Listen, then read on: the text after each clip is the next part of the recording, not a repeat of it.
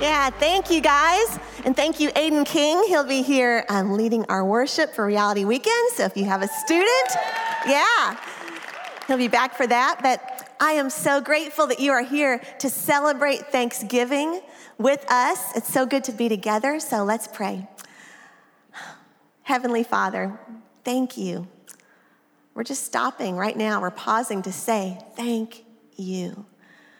Help us to redirect our thoughts away from the busyness of preparations for a holiday, a great holiday, but just get our eyes on you, the true source of everything, and help us to, with our minds, our hearts, our bodies, give thanks to you. We love you. In your precious name we pray, Lord Jesus, amen.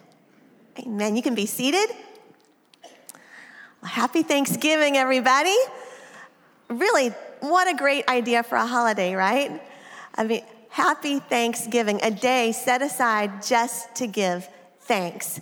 I heard about a fifth grader who was at school and asked to give an account of what is Thanksgiving. And he wasn't sure exactly what he could say, knew he needed to be politically correct, which even our fifth graders know. And he said, it's a day when, there were some people who actually were looking for freedom of you-know-what. And so they came over and they settled and things went pretty good. And so they had a big feast because they wanted to thank you-know-who. And now because of that, we can go you-know-where on Sunday to give our thanks. Well, we don't have to hold back in any way. We can say, hey, happy Thanksgiving. We are celebrating what God has done for us. And that's what we're going to do today, is we wanted to take a moment to gather together and give thanks, because in the busyness, a lot of you may have family coming in to town. Maybe you're here visiting family.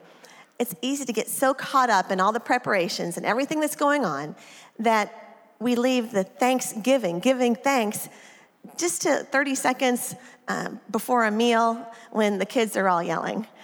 And so we wanted to stop today and really give thanks, to put the big thing in first, so that we will not leave this place without truly giving thanks to our Creator.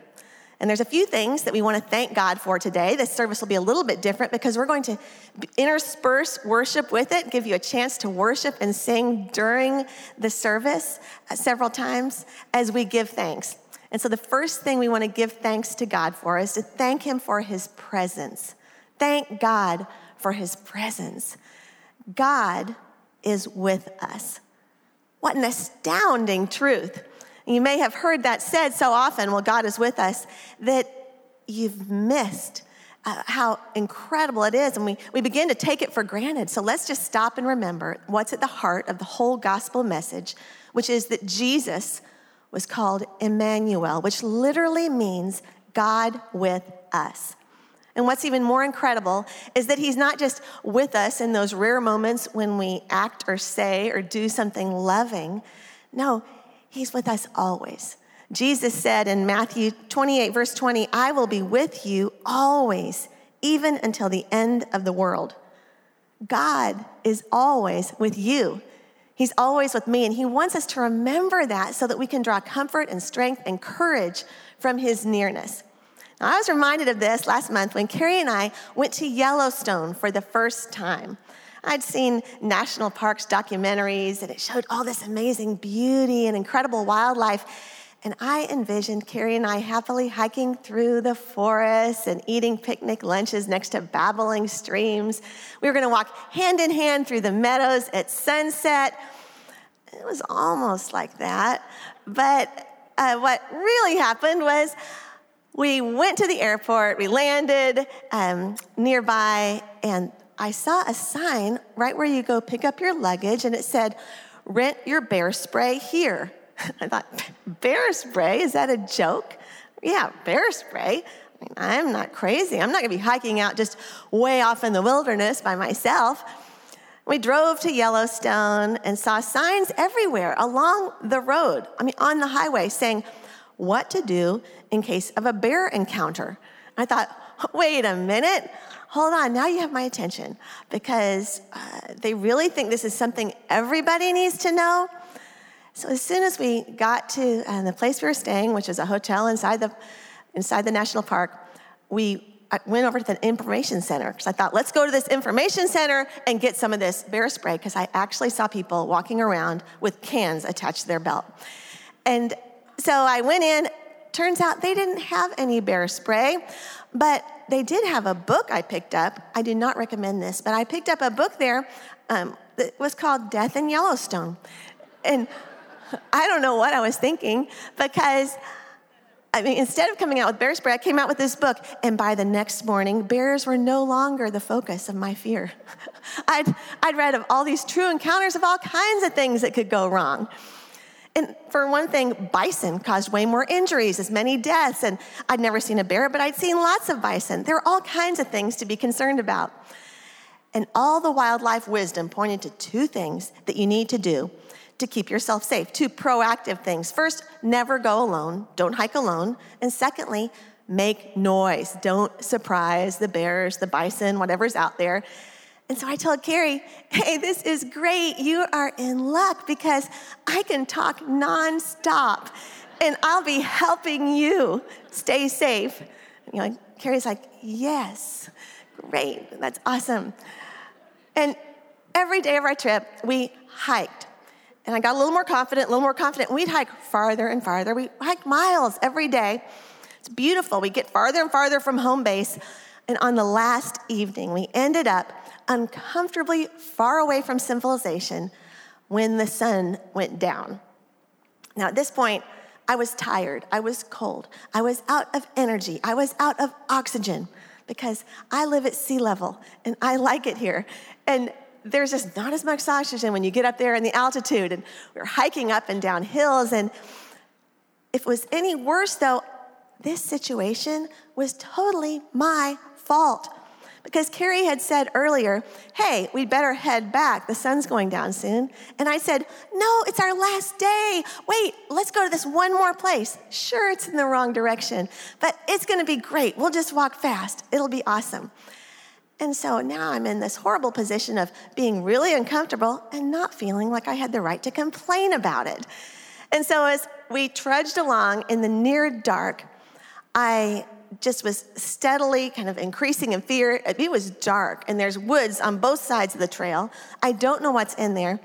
And I'm running all these things through my mind. Again, do not recommend getting the book. I had all these scenarios playing, and just when I resigned myself to being either gored or eaten, Carrie did something that was really great. He started singing. He started singing loudly. Now, in the past, you may have heard Carrie make self-deprecating remarks about being tone deaf, and I can promise you they're all true. But in that hour, that last hour trying to hike back, his songs were the sweetest I had ever heard. It was great. And he just belted out every 70s hit, every silly song he could think of. All the words were mangled, but I didn't care. He was keeping bears and bison away from us. And I felt this surge of comfort and confidence and gratitude, because I knew that he was doing this for me. He was covering us with his protection. He had more air than me, apparently, at that point. He knew me well enough, after 38 years of marriage, he knew me well enough to know that I was uncomfortable and cold, and also stubborn enough to not want to actually say, this is my fault. And he knew that I would be feeling this way, and so he just started belting out songs. And in that moment, as we're going down the trail, this verse came to my mind. It's in Zephaniah chapter 3, verse 17, and says, "The Lord your God is in your midst, a mighty one who will save. He will rejoice over you with gladness. He will quiet you by his love. He will exalt over you with loud singing." And just that thought, that picture came to my mind of the Lord singing over us, singing over me. And I want you to know that whatever trail you're climbing today, you are not alone. There is someone braver, someone stronger than you that is right there with you. The one who knows you the very best is right there singing over you. Now, not being able to see him with our physical eyes makes this promise no less true. That'd be like denying that wind is real. We don't have to see the wind. We see its effect. We know wind is a real thing. If you've been through a hurricane in Houston, you know it. Wind is a real thing. If you have ever put on sunscreen or trusted in the results of an x-ray, or if you have a basic understanding of how a dog whistle works, then you clearly don't have a problem accepting some very real things that we are unable to see or hear or touch or smell with our physical bodies. The Lord of creation is singing over you today. And he's singing the very song that you need to hear.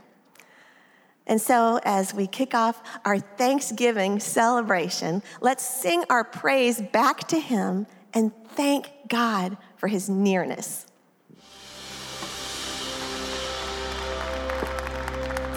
You can be seated. Isn't it good to sing worship, sing praise to the Lord? Well, we're not done with it yet, but I want you to stop and imagine with me that you are holding right now your very favorite kind of donut in your hands. Got that? I mean, maybe it's red with sprinkles or white iced. I personally like chocolate. And I want you to imagine you have your favorite kind in your hands right now. Yeah, there's going to be a long line at the donut store after this, huh? I have a question for you. When you look at that donut in your hand, that imaginary donut, when you take a bite of a donut, do you think, hold it, wait a minute, I'm not accepting this. What's going on? It has a hole in it. They gave me a faulty donut. It has a hole. I mean, have you ever reacted that way? Not me.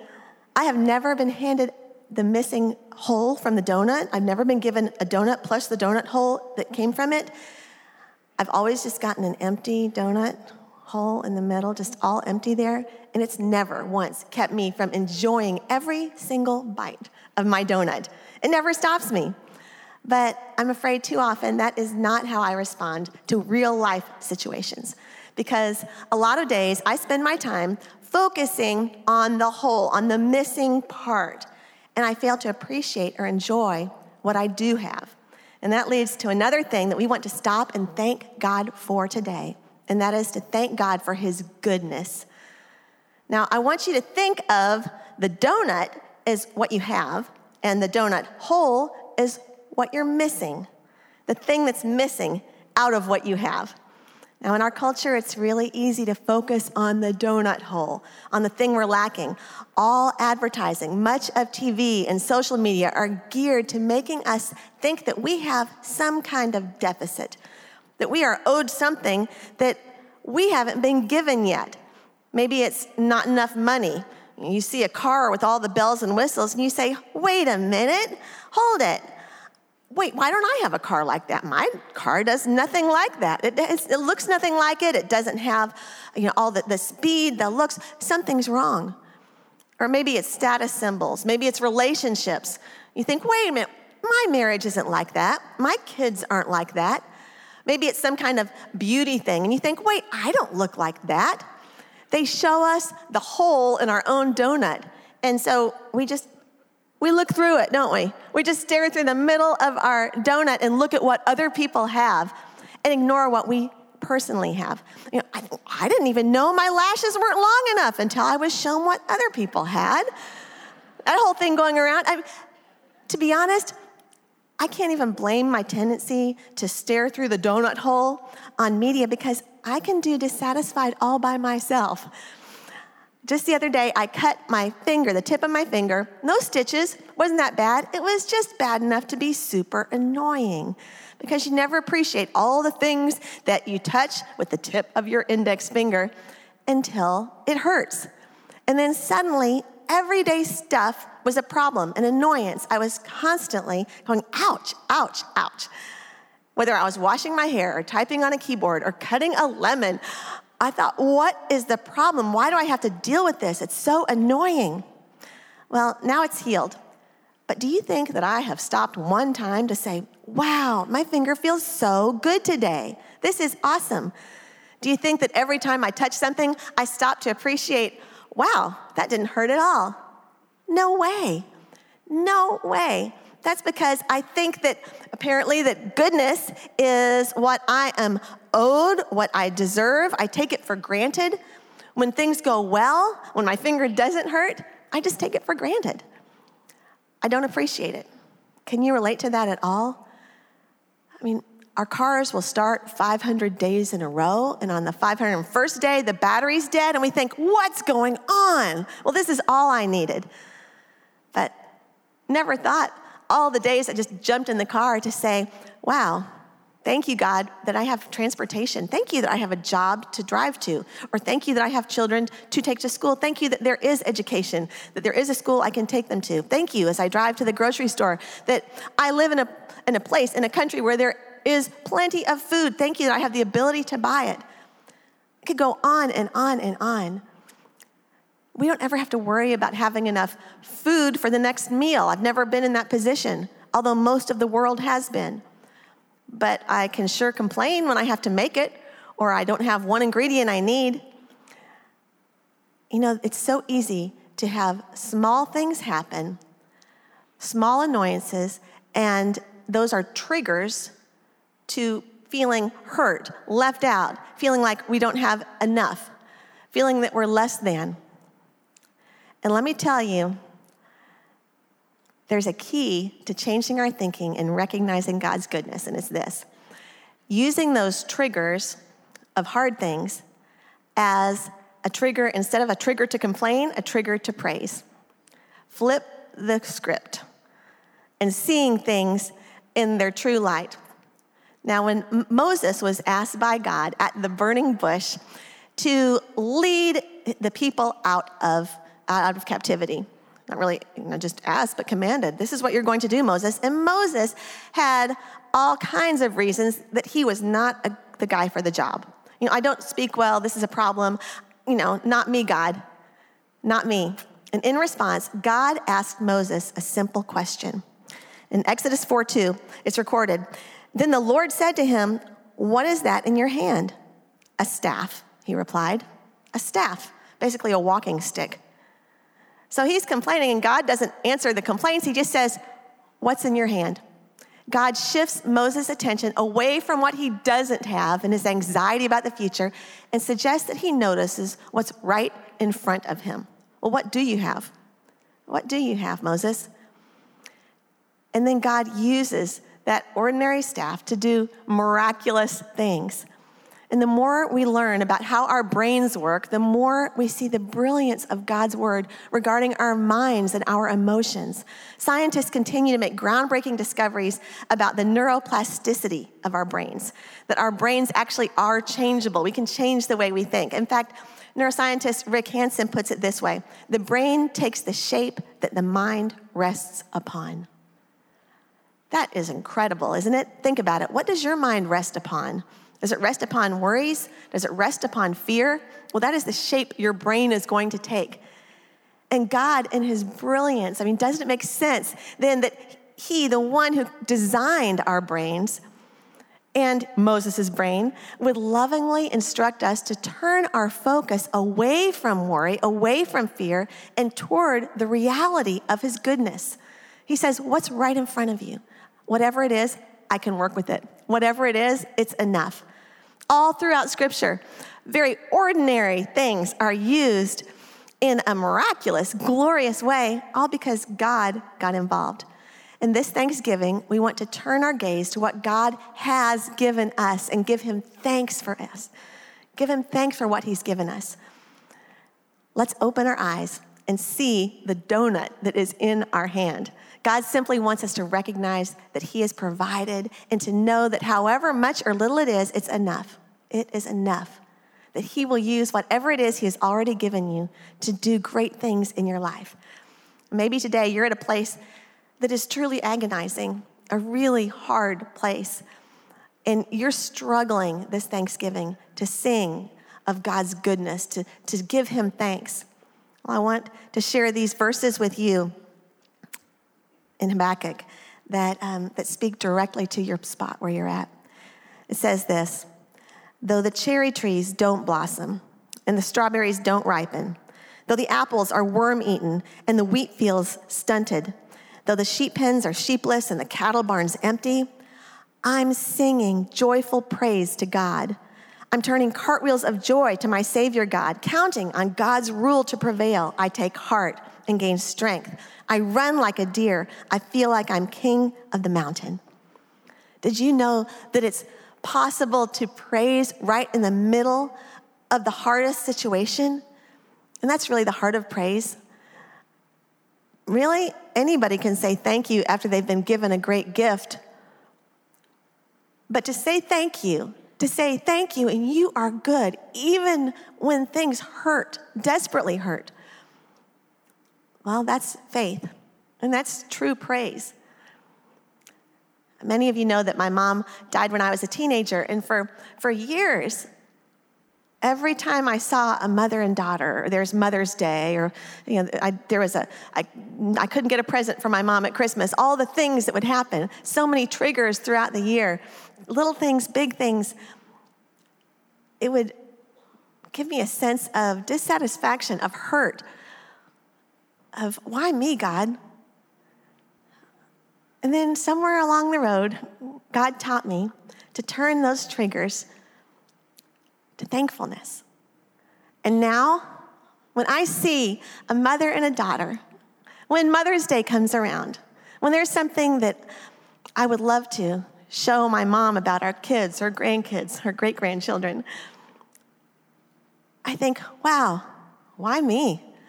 Why did I get to have such an awesome mom? And for so many years, so many people don't have that. I thank you for her. Thank you, Lord. And thank you that I get to see her again one day.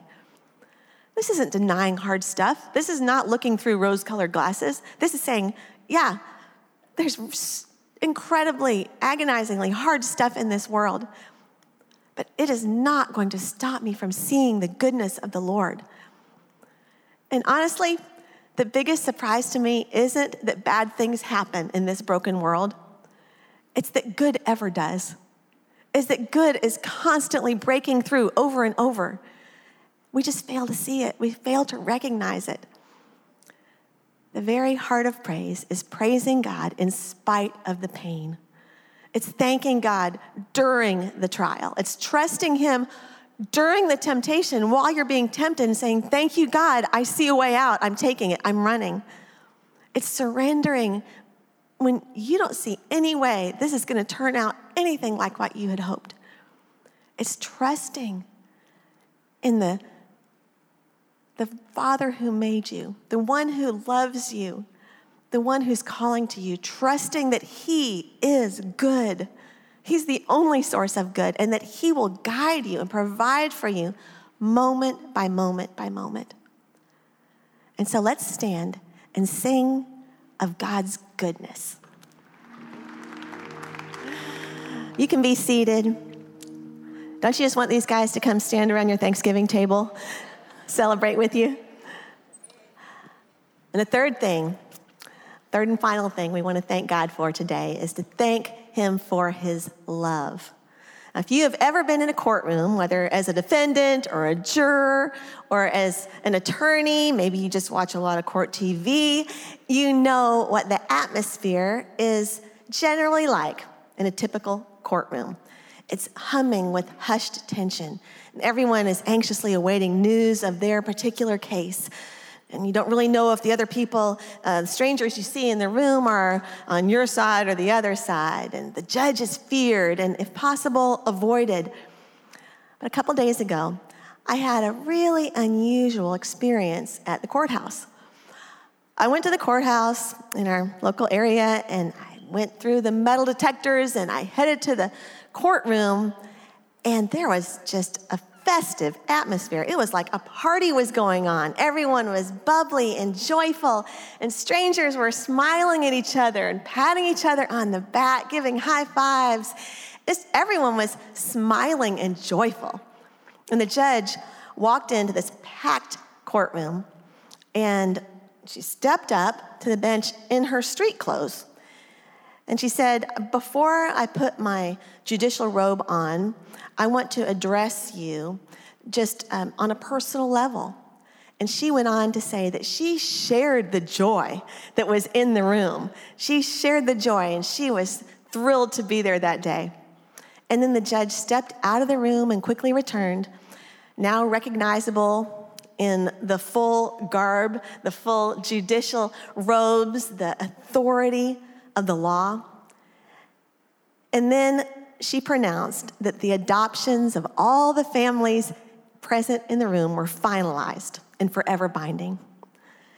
The courtroom erupted in cheers and tears as so many precious children were officially adopted into their new homes. And our whole family was there to officially welcome the precious child that our son Josh and his wife Kelly had been fostering since he came home from the NICU 15 months ago. Elijah David Shook. And we've loved him all that time, but now it was official. And there was more love in that courtroom than you can even imagine. And the very same judge who had presided over all the other court dates and seen with a little bit of fear, not knowing how things are going to go, she had chosen to reveal her heart as a parent, a heart as a human, a heart of love. Well, I want to tell you something. We have a judge who has done the very same thing. Yes, our God is the upholder of justice, but instead of waiting until the end of our lives, until we stand before him then to reveal his love for us, he already did it. In Ephesians 1, verse 5, it says, God decided in advance to adopt us into his own family by bringing us to himself through Jesus Christ. This is what he wanted to do, and it gave him great pleasure. You have been adopted by the King, by the ruler of the universe. And he not only took off his judicial robe, God came to this earth as a baby. He became one of us so that we could relate to him, so that he could go through what we go through, so that we would understand our Father who loves us.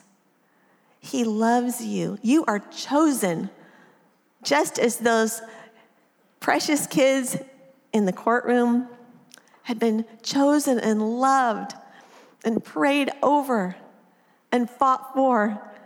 You have been chosen. You are loved. You are fought for. The Lord fights for you. In Hebrews chapter 4, we learn this. Jesus understands every weakness of ours because he was tempted in every way that we are, but he did not sin. So whenever we're in need, we should come bravely before the throne of our merciful God. There we will be treated with undeserved grace, and we will find help. There's no need for hiding. Maybe you grew up thinking that God was someone only to be scared of, someone who was out to get you. The discipline the Lord brings in our life is for our good. And in the same way that we, as parents, discipline our own children only because we love them, only because we want what's best for them, that's what the Lord's discipline is. His heart is a heart of love, of passionate love for you. He's fighting for you. And there's no need to hide. There's no need to hide. God is love. He's the one who created love. It's all his idea. And he passionately loves you. And so this Thanksgiving, we're going to sing of our love for him. So would you stand with me? Let's sing our thanksgiving to our God of love. You can be seated. You are the one that God loves. We are the ones that he loves. And so what should our response be? Well, thanksgiving. We give God thanks and giving, gratitude and generosity. See, we have a God who loves us, and there's nothing that we could do in response that would express anything greater than the generosity and extravagance that he has already given us. What can we possibly give that he hasn't given us first? And as we head in toward the end of the year, we will be taking our Heart for the House offering in December. It comes up in December in a few weeks on the 18th and 19th, but really you can give any time. For those of you who don't know what that is, Heart for the House is just, we're talking about God's house and his heart and how we can reach out and minister to more and more children and teens and adults in our community and others around the world. You guys are incredibly generous, and because of your giving, we're able to share in very practical ways God's love and impact just countless people, tens of thousands of people whose lives are changed because of your giving, because of the difference that you make. And so you were given a card about that. Looks like this. And you can look at the back of it and see that there's lots of ways to give. And so we just ask you to pray about it. Carrie and I think of this as an opportunity, a joyful opportunity at the end of the year. Just our thought has always been in our family that we want to give God the greatest gift. As we celebrate his birthday, we want to, before we get presents for anybody else, we want to celebrate the one who's the giver of all and follow his heart. And so that's what we do. And so you can go to the website and find all the details, but you can give by cash or check or credit card, or you can text Give WC to 77977. Another way to give is through stocks and mutual funds. And again, if you go to the website, there on the homepage, right there you can click on the give section and it'll explain all about that. But we just ask you to pray about that as we head into toward the end of the year, and many people think about just giving and making an impact in their lives. And now we want to worship God with just our regular offering. And so at this time, I'd like for the ushers to come, and let's pray as we have this opportunity, one more opportunity, alongside our singing and praise and scripture, to express our thanks to God. Heavenly Father, how we love you. We thank you that you first loved us. Thank you that you are the giver beyond anything we can possibly imagine, because you gave your son. What can we give, Lord, in response to such extravagance? But we just acknowledge right now that all we have came from you, and as a token, just a mere token of our gratitude and thankfulness and recognition of where the very breath to work, the ability to have anything in this world came from, we give back to you. We love you. Lord Jesus, thank you. Thank you, thank you, thank you for all you've done for us. In your name we pray, amen. As the ushers take the offering, I want to share with you a couple things coming up that are really exciting. One is starting this Saturday, Friday, Saturday, Sunday, we're going to be having the Festival of Lights, which is our fantastic area in front here with just all the lights, all the joy, all the wonder. And it starts this Saturday, and then we can keep running every Saturday and Sunday and Friday through the Christmas season. And if you have never invited someone to church before, honestly, it's a great opportunity for a very low pressure thing to invite your coworkers or your neighbors or the kids on your daughter or son's soccer team to, is just come to this Festival of Lights where you can walk around, look at the lights, celebrate with good music, worshiping the Lord, and share him with others. Just a fun thing this season. And then our Christmas Eve services are coming up. And on December 22nd, they will begin lots of services. Again, look at the website for service times, because across campuses and online, we'll have lots and lots of services on December 22nd, 23rd, and 24th. So I hope you make plans to attend that and celebrate with us. Again, the gift that has changed our lives and human history forever, the gift of God's Son. And as we close today, we have one more chance to celebrate God together in worship, in song.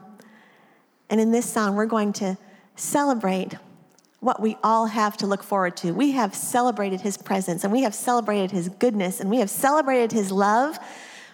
And now, let's praise him for the grand destination in store for all of us. If you have asked Jesus Christ to come into your heart, you've trusted what he did on the cross to take the place for the death that your own sins deserved, then we're going to be together in heaven someday. And there is nothing in this world, nothing in this broken world that won't be fully restored in heaven. I can't wait. I, for one, cannot wait. It is going to be the best adventure ever. Place of no more tears, no more heartache, no more sorrow. Whatever trail you're on right now, God is with you. He loves you. He is for you. But what's more, the place that you're headed toward is home. You are on your way home right now. Home, a place where you are fully loved and fully accepted. That very real place, more real than the room you're in right now, is in your future. So let's sing to God in thanks and look forward to our homecoming. Hey church, thanks for listening to the Woodlands Church with Carrie Shook podcast. By listening, we hope that you're encouraged wherever you are. If you haven't already, we'd love for you to subscribe to our podcast so that you can get the latest messages each week. For more information on Woodlands Church, check out the description for a link to our website and how to connect with us. We hope you have a great week.